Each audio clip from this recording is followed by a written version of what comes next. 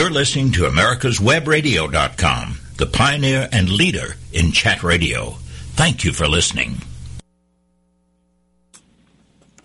I'm listening. Welcome to the Prologue on America's Web Radio, a weekly program bringing you introductions to writers and books you may not be familiar with. My name is Doug Dahlgren. I'll be your host this morning. I'm an author myself, and you can find my work on Amazon, Books A Million, Barnes & Noble, all the online sites. And we call this show the Prologue because that's exactly what it is. And while our introductions are mainly to writers, we love to bring you interesting people with a story to tell, some from other fields and endeavors.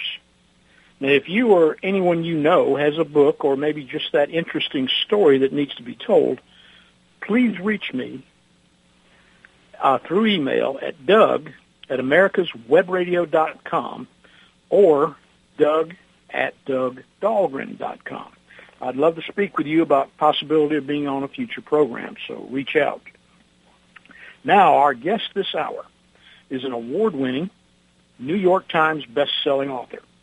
Her latest novel, Queen Bee Goes Home Again, is her 15th book and the in-demand sequel to her 2003 hit Queen Bee of Mimosa Branch. Now, before we bring her on, please let me welcome two special groups of listeners that we're very proud to have here on the Prologue. First, our folks serving in the armed forces of this country around the world, stationed wherever they may be. They work hard every day to keep us safe back home so we can live the lives that we so often take for granted. Freedom isn't free. It's bought and paid for every day by the men and women in uniform, so please don't forget them. We thank you guys and appreciate everything you do for us. I also want to mention our first responders that are here at home. That's those police, fire, and EMT personnel who rush to our aid when we need their help. Thank each of you as well for being there and for what you do, and thank you for listening to America's Web Radio. Our guest this hour shares at least one thing in common with her main character, Queen Bee. Back home herself after some time in Colorado, which she will tell us about in a few minutes, her latest book continues the tale of Linwood Scott and her second return to Mimosa Branch. The title of this book is Queen Bee Goes Home Again, and this is your prologue. It's a different feeling this time. They say you can't go home again, yet there she was. Linwood Scott finds more than herself has changed in her 10-year absence. Her income stream is dried up, and her promised alimony payments were nowhere to be found. Family members were older, some no longer able to care for themselves, while one had appeared to turn his life around. There was a new member to the community, a handsome, divorced Baptist preacher, who caught her eye immediately.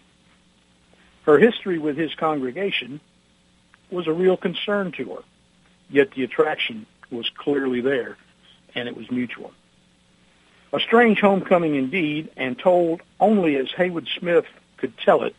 The book is Queen Bee Goes Home Again, and that author, Haywood Smith, is with us this hour. Welcome to the Prologue, Haywood. Good to have you. Thank you, and hello to our wonderful service people and to our first responders. My son is an emergency room doctor, and he works at Gwinnett Medical. He works the night shift at Gwinnett Medical, and he is very grateful to all our first responders because he said if they can't get them here, we can't help them. And so he's just we're all deeply in debt to those people. Absolutely. Well, thank you. Appreciate you mentioning that, and we thank all these folks who are out there that we just forget about. Like I said, we take them for granted, but they're there when we need them. Haywood, Queen Bee Goes Home Again. It's written in your particular satirical style. Was it a fun book to write? I write humor, and I write humor that's easy to read.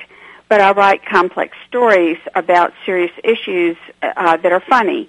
And so people think that it's fun to write, but it's extremely difficult to write a funny book about something very serious. And so I have used a lot of pre-planning and character analysis, and it's very hard work for me to write a book.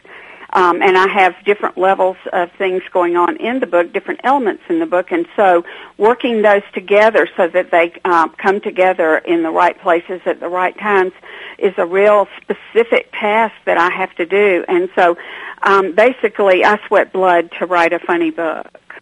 That's how it is. Well, it's an art form. It really is, and you excel at it.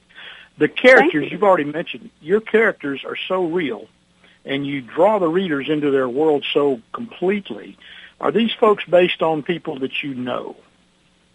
Well, every author draws from reality for their characters, but no one person is the inspiration for any specific character, because we all think we have unique lives, but basically our characters break down into archetypes. They're not stereotypes, but archetypes of specific people we've all known. And so a lot of my readers think that I am the female protagonist in my book, the first-person characters. But the fact is, I am that character if I had that life, which I do not. So it's not me, and yet they have my sense of humor and my perspective on life. I'm a person of faith, and my characters are people of faith. But it's where the rubber meets the road, faith.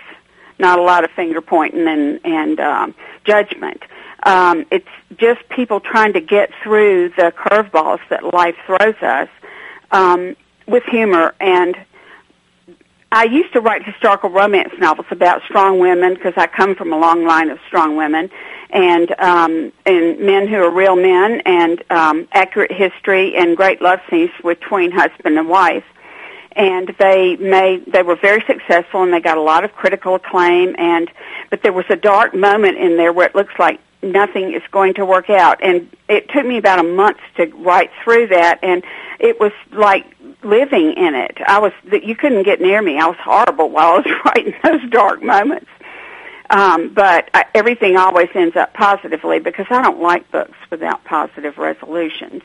I've read all my life, and I've decided that I don't have time or effort or the emotional stamina to read books that are draining and that I close it and go, bummer.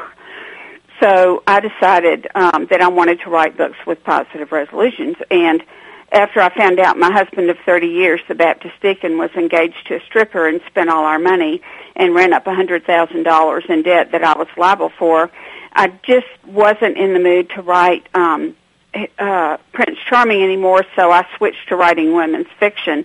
But I decided then I never wanted to read or write another book that didn't make me laugh and feel good. And that's what my readers are looking for.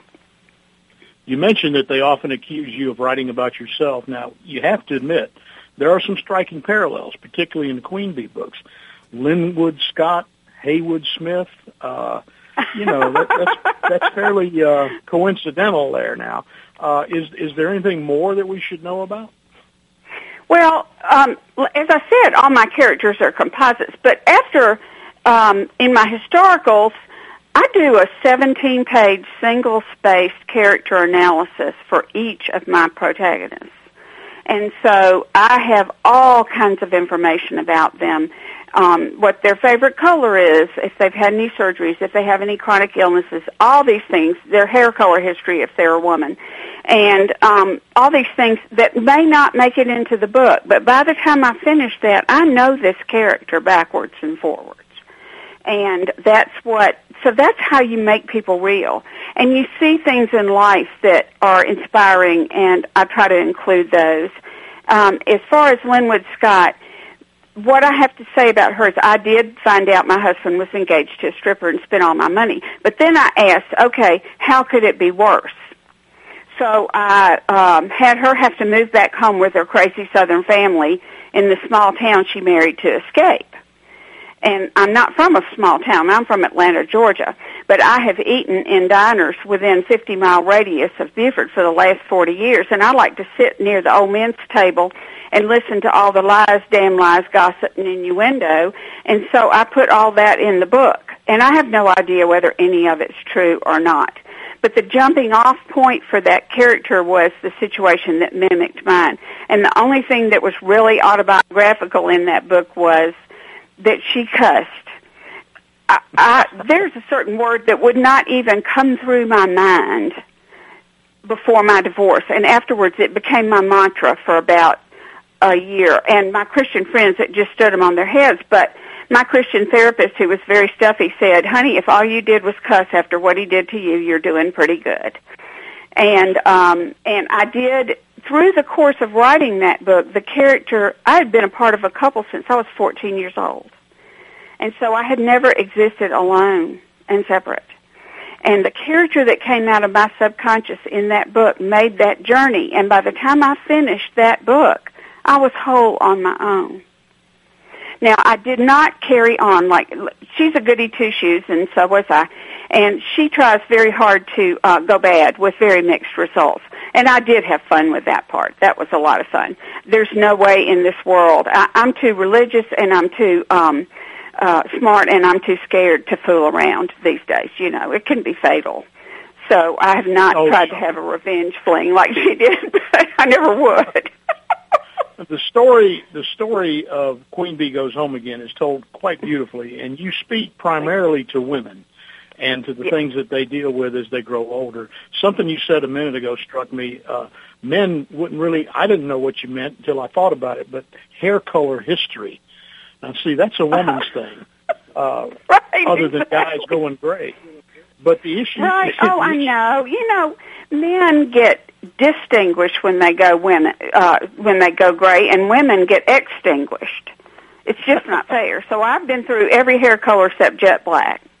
Oh, excuse me for interrupting. Go ahead. Men wouldn't think of that. That's quite all right. But the issues that you talk about in the book, aging parents, nursing homes, dealing with divorce, going back to school, how did you, they're not about you, but how did you research all this stuff to write such knowledgeable information for the folks to read? Well, I lived across the street from my beloved in-laws for 30 years, and my mother-in-law had congestive heart failure, and my father-in-law had Alzheimer's. And so dealing with Alzheimer's and the caregivers that we had for him, I learned a great deal about that. And so and also my in-laws battled each other for 65 years. And I always thought that was something really bad. But in analyzing their relationship, I was able to see that they drew strength from that, defending themselves to each other, and they vented that way. And so I was able to see that in a different light, and how they were loyal to one another even to the end. And dealing with that, I learned a lot about that. So that's in the book, and I also have friends who've dealt with substance abuse, and so the brother who is an alcoholic, I learned a great deal from Alcoholics Anonymous about how to deal with that addiction and without judgment. And so there's a lot of what they call program in my books as well. And so it's just what you see in life, and I always want to know the whys. That's the question that authors ask. It's not what, but why. And the motivations have to be there with those characters. And I create lives for them that justify their doing, in many instances, crazy things. Folks, we're here this morning with Haywood Smith. We're talking about her book, Queen Bee Goes Home Again. And we're going to be back with more after these short messages. When 4 members of Congress all die within 4 months, each of their deaths appears to be from natural causes. But when mysterious messages begin to appear in the form of quotations from long-dead revolutionary heroes, one reporter sets out to prove the existence of a serial killer. His search discovers dark secrets and an assassin shielded by people who need the very services that only he can provide. The Sun Silas Rising, a novel by Doug Dahlgren. On Kindle or paperback through Amazon.com. Cook Immigration Partners is your passport through the immigration maze. Whether it's help with E-Verify in your business, or help in how to document a new employee under the new I-9 rules, or if you marry a foreign national, Cook Immigration Partners is your best choice for a legal advocate. Call us today at 866-286-6200. That's 866-286-6200, or visit us on the web at www.immigration.net. This is Peter Wallace, inviting you to listen every Sunday morning to Day One with inspiring preachers from America's mainline churches on americaswebradio.com.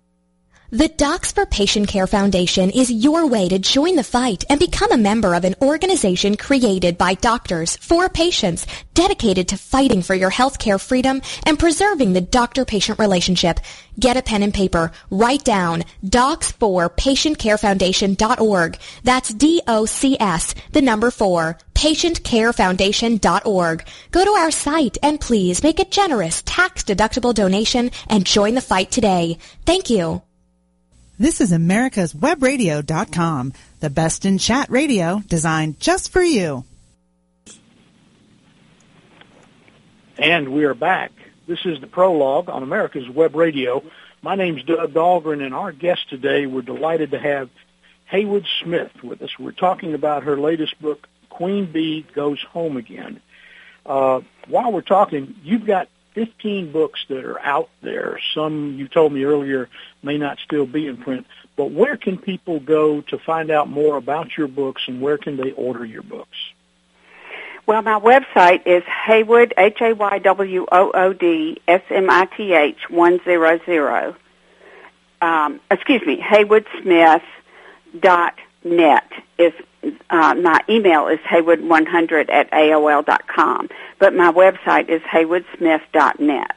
And you can read about my books and read samples and excerpts, and they're available everywhere books are available, and they're also available for e-readers. I am in the process of making my historical novels. I'm rewriting those for general readership and making those available as e-books. Oh, terrific. And we want to step back into Queen Bee for just a minute here. Everybody wants to know, including my wife, where is Mimosa Branch?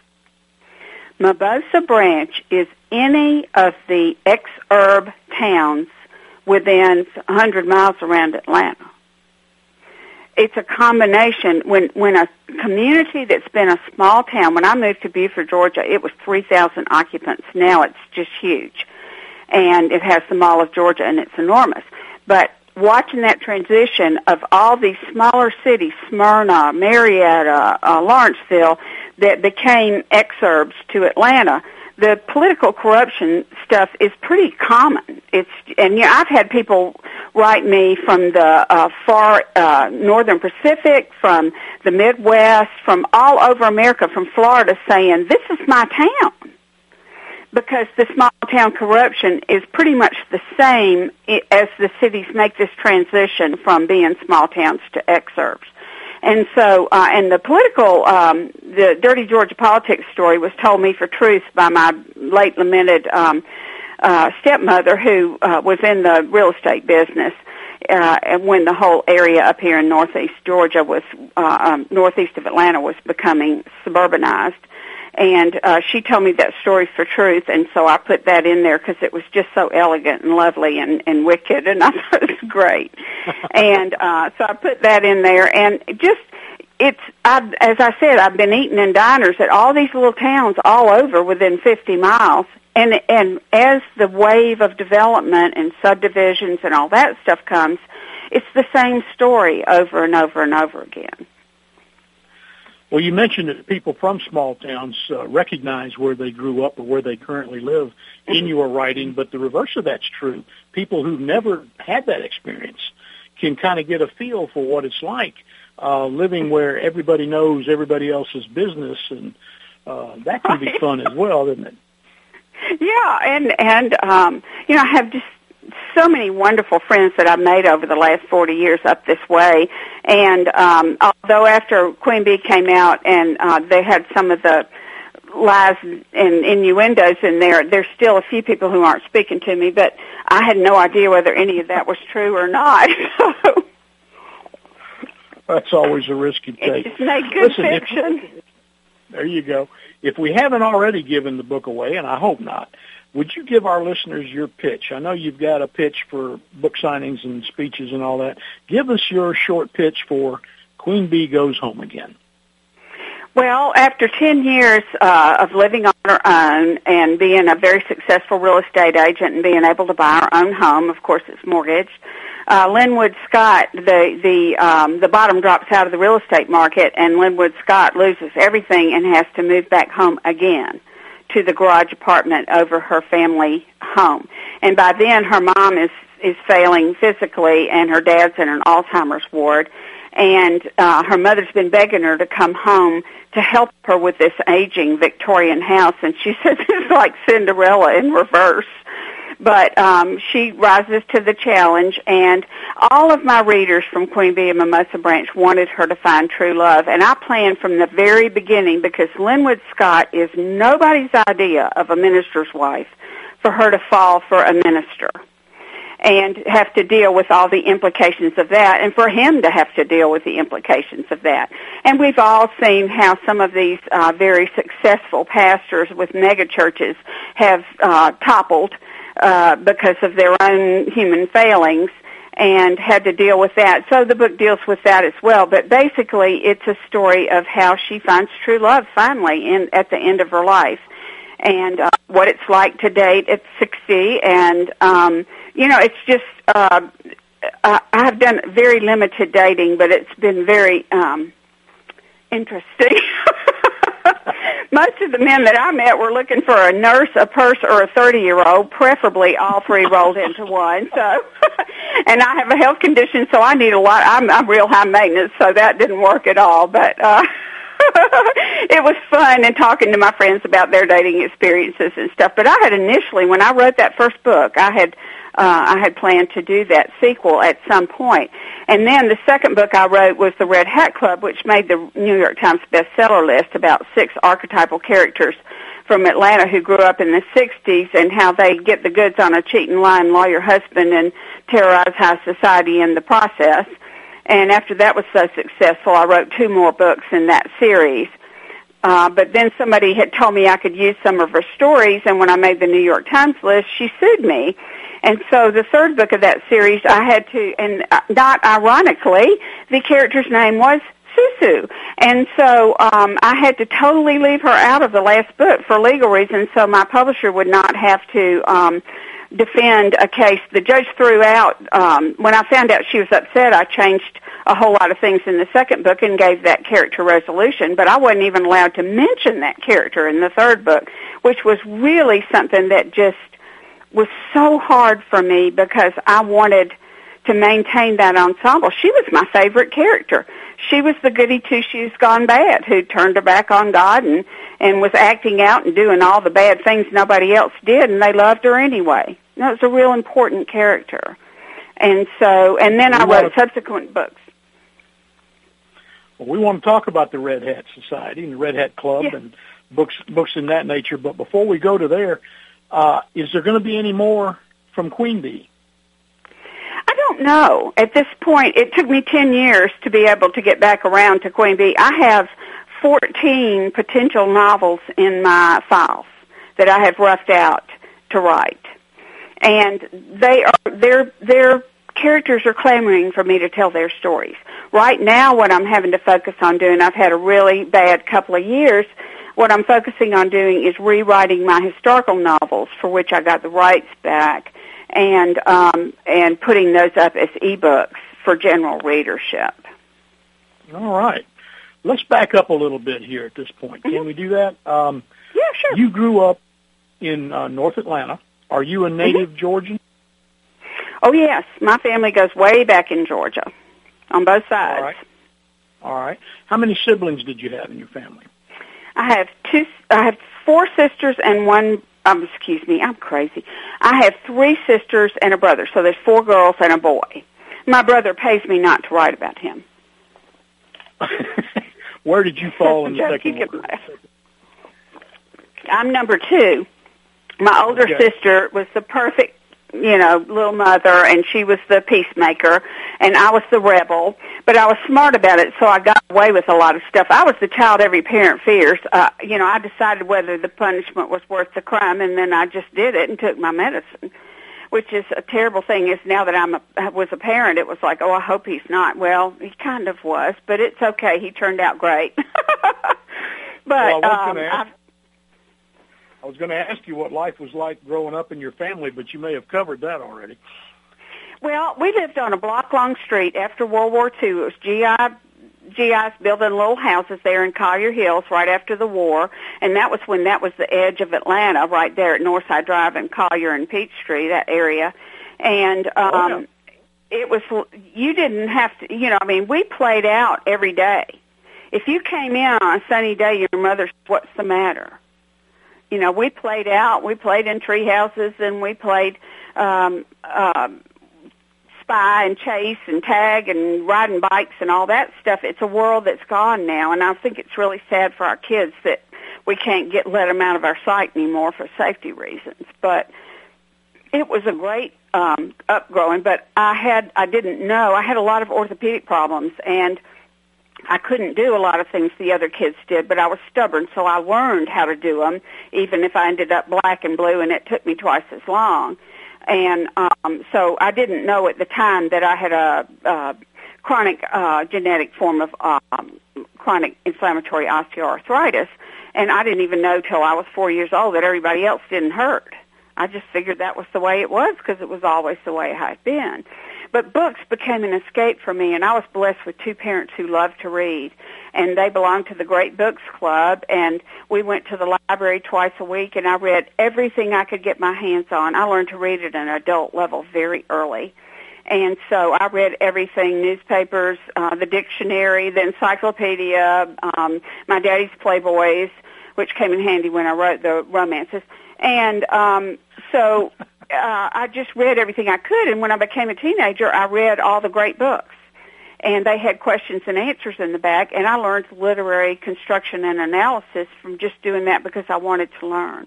And they had the answers, and if I didn't know the answers, then I was able to. But I learned to analyze literature and to see it from a construction standpoint. So that was my literary education. And then I met my childhood sweetheart when I was 14, fell madly in love with what I thought he was, and never looked up for breath. I was blissfully happy, married at 19, and was very happy for 30 years, and then we found out, about all the stripper and everything.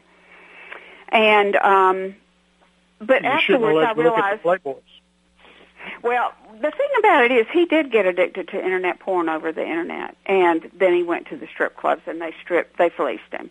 And the fact was, he never asked me to make him into someone else.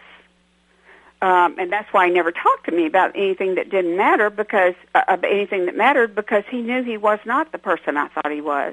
And he deserved to be loved for who he was. And so it made it really, once you've seen the truth after years of illusion, you can't go back to the illusion. And he deserved to be loved for who he was. And fortunately, of course, the stripper dropped him when she found out he didn't have any money. Surprise! And but a friend of mine was widowed, who's a precious Christian girl that our kids grew up in church together, and she had nurtured her husband through a long illness, and then when he died, she was left with this huge void, and my ex needed another mother, and she needed a project. So they got together, and it's been wonderful for both of them, and I'm so grateful for that. People wanted me to be mad at her, and I was like, why? Why? Folks, and people want to be mad at my ex, and my grandmother told me, honey, being bitter, you can be bitter, but it's like drinking poison and expecting it to hurt the other person. Folks, we are thoroughly enjoying our visit this morning with Haywood Smith. We've been talking about her writing, her books, and her life, and we're going to be back with more after these short messages. Affordable health insurance was the promise of Obamacare, but for many, the government mandate caused more problems than it solved. This is Dr. Elena George from Medicine on Call, and I want to tell you about a truly affordable alternative allowed under Obamacare, Liberty HealthShare. Liberty HealthShare bypasses doctor and hospital panels, giving you the freedom to choose. And with a maximum of $500 out-of-pocket per person and 100% coverage up to $1 million per year per occurrence, you can rest assured knowing you and your family are protected. Coverage starts as low as $107 per month and also includes dental, vision, pharmacy, and holistic care. Liberty HealthShare puts you back in charge of your health. Visit them online at libertyoncall.org. Again, for a true affordable alternative to Obamacare, visit libertyoncall.org or call toll-free 1-800-714-6993 today. Don't be hoodwinked by the left, who wants you to believe the fairy tale that we can power America on butterflies, rainbows, and pixie dust. I'm Marita Noon. Get the truth about energy on my show, America's Voice for Energy, only on America's Web Radio. When 4 members of Congress all die within 4 months, each of their deaths appears to be from natural causes. But when mysterious messages begin to appear in the form of quotations from long-dead revolutionary heroes, one reporter sets out to prove the existence of a serial killer. His search discovers dark secrets and an assassin shielded by people who need the very services that only he can provide. The Sun Silas Rising, a novel by Doug Dahlgren. On Kindle or paperback through Amazon.com. With all the back and forth in today's politics, it seems as though the Constitution gets lost in the mix. If you want to brush up on your Constitution, then join Michael Conley every Wednesday from 4 to 5 p.m. for the show Our Constitution on americaswebradio.com. You're listening to americaswebradio.com, the pioneer and leader in chat radio. Thank you for listening. And welcome back. We're here this morning with Haywood Smith. One of her books, the latest in her series of 15 novels, is called Queen Bee Goes Home Again. And we've been talking about it. We've been talking about Haywood's life. And we want to get into, you had an illness that we'll talk about a little bit later in detail. But that illness had you reading considerably when you were younger, and yet you waited until you were in your 40s to turn that into writing yourself. What was it that held you up? Why did you wait so long? Well, I married at 19, and I very much wanted a family. And back when the infertility therapy was in its infancy, I went through infertility therapy for 4 years, and finally I conceived and bore a son. I carried him for 10 months, so I accused him of coming out walking, talking, and smoking. And then when he was 3 months old, we discovered he had a very aggressive form of liver cancer. And I gave him back to God and told God that he was his, not mine, and that he could keep him if he wanted to, but I sure would like to keep him. And the Lord blessed and let us keep him. But as I was a full-time wife and mom with him, and I was hypervigilant because a lot of kids that have been sick, their parents are, and I was. But I tried to let him have a real life, too. And so I was a stay-at-home mom. And then my husband's family's business was in the textile industry. And when it started to die, I needed to go to work. And I had to pick a job that wouldn't tie me to a desk because that would have been absolute perdition for me. So my stepmother suggested that I go into real estate. She was a realtor out in the Tequila area in Lawrenceville, and so I went to Skipper Morrison Realty in North Atlanta and in Norcross, and I worked as a real estate agent. But God didn't want me to be a real estate agent, so I did have some lovely buyers and sellers, but the majority were crazy. And so I understand some agents think that everybody who does a real estate transaction goes crazy, but that was not the case. I had some lovely people, but I also had some really nutty people. And I ended up going out of town for 2 weeks and almost ended up in a lawsuit because a material misrepresentation was made by a party, not the seller, to a party, not the buyer, while I was out of town, and my partner negotiated a sale. And I finally called my friend, and I said, I can't do this anymore. I mean, I'm honest and reputable, and I just can't stay in a business where I'm at such risk just because I went out of town. And so she said, well, if somebody told you you were going to die in 2 years, what would you do? And I heard my voice say, I'd write a book and try to get it published. And that was news to me, but all of a sudden I knew what I wanted to be when I grew up.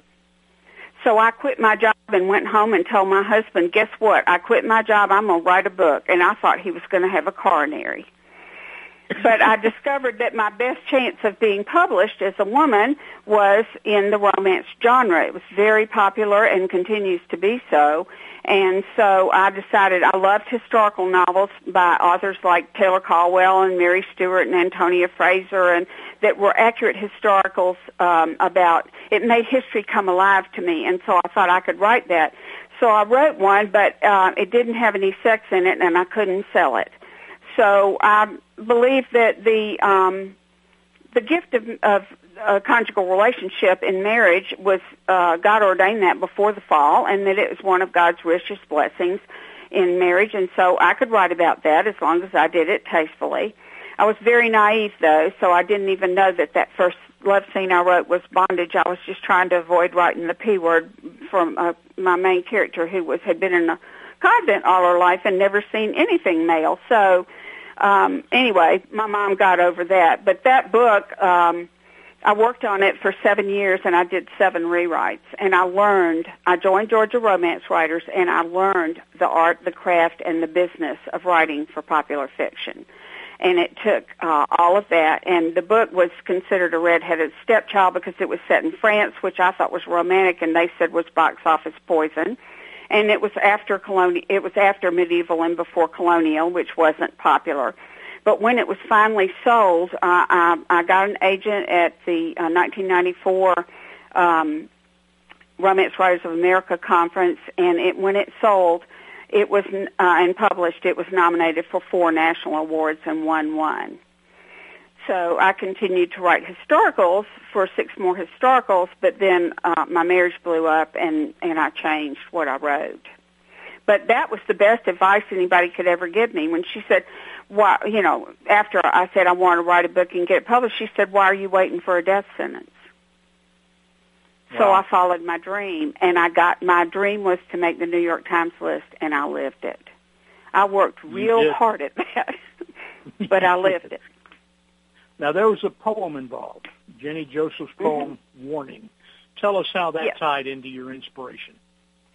Well, my second book after I wrote Queen Bee of Mimosa Branch, I wanted to do a book about friendship and the things women do right and wrong. And I made up the 12 sacred traditions of friendship that I took some of the good stuff from the guys and I talked to, counselors and all this stuff about how women can maintain. We're culturally conditioned in this country to tear each other down personally and professionally. So I wanted to write a group of women who did not do that.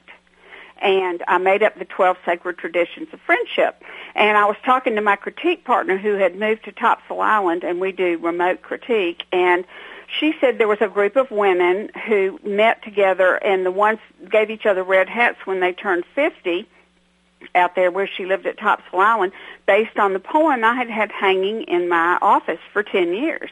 Jenny Joseph's poem Warning is, when I'm an old woman, I will wear purple and a red hat that doesn't go and doesn't suit me, and spend my pension on satin sandals and summer gloves and say there's no money for butter. And it goes on, this declaration of independence for midlife and beyond, and I loved that poem. So I decided, based on that little grassroots Red Hat group there, to call it the Red Hat Club. Out in California, a woman named Sue Ellen Cooper had franchised the idea. She did the same thing with her group, and it was very popular, and so she decided to franchise it on the Internet, and she developed the Red Hat Society. And, of course, my book, I didn't even know about the Red Hat Society. When I write my books, I had planned every single scene and every objective for those scenes out in advance before I sit down to start writing the book. So I was halfway through the book before I even found out about the Red Hat Society. But God looks after me, and so my book came out when the Red Hat Society was coming to prominence. The baby boomers were very big, and there were a lot of readers, and so this book, I offered to put an excerpt from her book. She writes nonfiction, kind of chicken soup for the soul books for women, and I figured it wouldn't be any competition with her. And I offered to give an excerpt in the back of my book for her, and I think hers are very G-rated, and there was one scene in the Red Hat Club where they find her, one of the characters' husbands in flagrante delicto in front of a plate glass door, and it's kind of graphic, and so I think she just, felt like that was a little too adult for her readership. But I became a Red Hat queen in the society, and I had my Red Hat group, and I love the Red Hats. They're fabulous, and they've been wonderful fans. And they continue to write me and ask me to write more of the Red Hat Club books. But by the time things are so delayed, and after that lawsuit and everything, I had already moved on into single title books about specific issues that I felt like I wanted to write about. But I love the Red Hat Society. It's a great chance for women who have been widowed or divorced to go out and just be silly with their friends. And, you know, life gives you grief for free. And so I figured it's a great any organization that allows women to get out and just have fun and dress up tacky. And I've always been kind of tacky, an embarrassment to my family. My mother's a true lady. She really tried with me, but it just didn't take. And so I loved all the gaudy stuff and everything, and I've just had a great fun with the Red Hat Society. Excellent. I want to back up a little bit now, back to the beginning. Yes. Before you became published, you alluded to it, but you didn't really go into it that much. It took you a number of years of trial and learning to actually become published. How many unpublished stories do you have lying around that need to be revisited? You know, a lot of people write a bunch of books under the bed, and I wrote one book 7 times. So I did these major rewrites on the same novel that was my first historical novel. So I don't have other books lying around under the bed. I have books that an idea comes to me, like with my book, Waking Up in Dixie. I'd written about a lot of middle-aged men acting badly, and I thought, what if I have a bad man who turns good? And so, and I was thinking about that idea, and in the middle of the night, a sentence came to me, and it said, there's something to be said for being married to the meanest man in town as long as he's the richest. And I'd always wondered why a woman would put up with a serially unfaithful man. And so I wrote a book that explained that, but I also gave it a positive resolution. Now, your historical romance novels, to us guys out here, to us that means that the cover is going to have a fella on there with longer and prettier hair than the woman on the cover. So that kind of turns us off right to start with. But yours were not only romance novels, but you had that historical aspect to it. How did you research this historical detail that you include in your stories? Well, God put me in touch with a woman at the University of Georgia who was in the history department, and I called over there and asked to speak to the 2 people that were in charge of it when I was going to write a book set in the mid-1600s and in France. And she said they were both gone, and she said, my name's Betty Usman. How may I help you? And I said, is there anybody who knows anything about the mid-1600s in France? And she said, well, I just finished transcribing the memoirs of a fascinating French princess who has not been written about in English for my doctoral dissertation. How may I help you? Wow. And she let me access. She said, nobody's working on that period in history. She let me check out reference books on her professor's card. She gave me books from her personal collection, and I was able to research for 3 months. I just immersed myself in research, and I became an expert in a very narrow place in time. And the character, the stuff that had been written about this woman, this French princess, was very mixed as far as who she was. But Americans don't understand the arrogance of being the cousin to a king. And so I had to try to make a situation where I have a character that had been, she was noble by birth, but she'd been hidden in a convent to protect her life. And so when she comes out into that culture, the American reader comes with her. And she's used to taking orders instead of giving them. And we make that transition into that royal culture with her. So the reader has a placeholder in that situation, and they can understand that. And we're going to be back. We're going to have to cut off here just a second, and we're going to be back with more from Haywood Smith after these messages. When 4 members of Congress all die within 4 months, each of their deaths appears to be from natural causes. But when mysterious messages begin to appear in the form of quotations from long-dead revolutionary heroes, one reporter sets out to prove the existence of a serial killer. His search discovers dark secrets and an assassin shielded by people who need the very services that only he can provide. The The Sun Silas Rising, a novel by Doug Dahlgren, on Kindle or paperback through Amazon.com. Did you miss a show that you really wanted to hear? All of our programs are available for download on americaswebradio.com and on iTunes. You can listen to your favorite programs on americaswebradio.com anytime you like. Whether cruising the strip in a 57 Chevy or taking the family on a vacation in a 71 Oldsmobile Vista Cruiser, you need to tune in to Classic Cars with Steve Ronaldo and Jim Weber every Saturday from 8 to 9 a.m. on americaswebradio.com. This is americaswebradio.com, the best in chat radio designed just for you. And you are listening to the Prologue on America's Web Radio. Our guest today is Haywood Smith. We've been talking about her writing and her latest book, Queen Bee Goes Home Again. We were talking before the break about the historical romance novels and the switch that took you over from that into a totally different genre involving the Red Hat Club and ladies and transitions in their lives. I understand that a divorce played a great role in that, and yet in your case, change was certainly a good thing. The first two novels in this new line or new series of genre were New York Times bestsellers. I read somewhere that you actually sent your ex a thank you note for that. Is that true?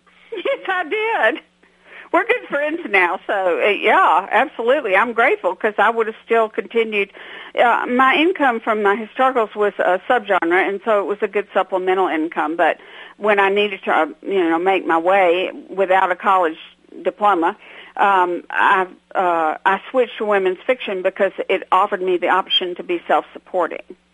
And I never would have done that without what happened. And, God has a plan, and He's looked after me, and I continue to try to use what He's given me to make my way. And the only thing that's been difficult is since the recession, the book industry, traditional publishing, is really back against the wall. Many of my readers who used to buy my books now use the library, and God bless them because that's how I grew up reading, but they're not buying books. And so even the major authors that are out there, their sales are down anywhere from 60 to 90%. No, that's true. That's true with all of us. It really is. Yes. Queen Bee books and much of your Southern Women series, if I can call it that, includes Christian lessons and even some sermons. Now, is that something intentional, or is that just a natural part of these stories? Well, Southern fiction is about faith, food, and family, and I'm a person of faith. And so it's part of my books. But what I have to do in order to make it acceptable for the secular publishers is I put in 10 times more faith than I want to get, and they cut out 90%, and I end up with what I wanted in the first place. But it's an intrinsic part of these characters, and it can't be separated from their lives. And it's part of my life. It's how I manage from day to day, and it's my comfort and my joy. And, the joy of faith is something far sturdier than happiness. And that's what I live in joy every day, no matter whether I'm in pain, no matter what's going on. If I'm in financial disaster, there's still joy. I look out my window and see the sun and the trees, and I have a roof over my head, and I have a warm bed, and that is enough to make me grateful for the rest of the day. In 2014, you made a real stern decision. You left Georgia for a while, and that was because of the needs of a granddaughter. Yet you referred to yourself as a medical marijuana refugee. Now, real briefly, because we got a lot we need to cover in these last 9 minutes here, tell our listeners what that was about, real briefly. My precious granddaughter at 5 started exhibiting some behaviors that we attributed to going to kindergarten and having a new baby brother. But when she turned 6 and went to school, she started having seizures. And they were progressive. And everything, all the meds that we tried, the conventional meds, nothing worked. And her electroencephalogram looked like jagged lines in every different color you could imagine. She was in seizure essentially all the time. and nothing worked. And so in desperation, we packed up the whole family, my son, and there are 4 other siblings, so there's 5 grandchildren, and my wonderful daughter-in-law and my son live across the street from me in the grandparents' house. We all packed up and went out to Colorado. My son had to continue to work here. And so he commuted, and he also lobbied. He acted as the representative from the medical profession to the legislature to try to legalize medical marijuana, because when we got out there, the medical marijuana, they were able to get her off one of the very destructive drugs that wasn't helping her, and she was able to go back to school. She was singing, she was dancing. She still has the grand mal seizures occasionally, but much fewer, and they steal a little bit of who she is every time, but so many fewer. It literally saved her life because her prognosis was fatal. And she takes it in an oil form, and nobody can get high on this stuff. And when I hear this slippery slope stuff, it just makes me so sad because there's so many people out there who are uninformed. The law enforcement gets 80% of their funding for marijuana prosecutions. And when they say slippery slope, I think, we have to become federal drug felons. We can have it in Georgia and use it, but we have to become federal drug felons to get it. For my granddaughter. Education, knowledge. I admit I don't know as much about that as I should. And most of us, we see what we see. We see the drug use and abuse, and that's, of course, what we relate to when we think about things like this. But, excuse me, your granddaughter and her needs, that's something that we need to educate ourselves on. How is Marlo? Is that her name, Marlo? Yes, her name is Marlo, and she's so precious, such a loving child. She is doing much better. She is only having a couple of grand mal seizures a week at the moment. She's going through puberty, which is really hard for kids with seizures because it messes up their metabolism, and we have to adjust medications and everything. But she's back down to having only 1 or 2 seizures a week, and the major seizures, and we have her back, and she's alive. Wonderful. Her prognosis was fatal, that it's progressive and the children die. We hope that she'll continue to improve and live a long, fruitful life. Speaking of illnesses, I want to go into this with you a little bit. In the acknowledgments of Queen Bee Goes Home Again, you mentioned a local doctor that helped you with a long-term illness that you had. You alluded to it some earlier in the discussion. You know about the pain that you endured for so many years with chronic fungal arthritis. Do you mind sharing real quickly with the readers what your experience was like? Well, I was by the time I was 40, I had the joints of a 90-year-old. I was in inflammatory mode because my body doesn't make antibodies to yeast, molds, or fungi. Welcome to the South. And so it crippled my pituitary system, and it trashed my joints. And so, and my doctor, my wonderful orthopedic surgeon, Dr. R. Marvin Royster, wouldn't do the joint replacements until I was 55 because they were using the metal on metal, and he said those were not satisfactory. And when they finally came out with the titanium and plastic ones, I was able to get 4 artificial joints. And it was just, I could walk straight. And it was the most expensive thing in the world, but I ended up having daylight between my thighs for the first time in my life. It was like, yes! Now, you said that rather casually, but you have had double knee and double hip replacements. Yes, today, and spinal surgeries. And spinal surgery. My goodness, that's serious stuff. There was a cure that came out of a rather odd situation with a rabid raccoon. Tell us about that. Yes, I got bitten by a rabid raccoon in my backyard, and I went through the rabies treatments, and I used that in 2 of my books. And I went through the rabies treatments, and I ended up getting very ill, and that's how I found the doctor that knew about this genetic condition. And I'm on a real strict regimen, and I have to keep my home mold remediated and eat a very strict, limited diet, but I can live without pain with that. It's a miracle. Outstanding. Oh. There's a book that you wrote kind of about that, a satirical book about this situation, Out of Warranty. Folks can go look for that one. I think you wrote it in 2013.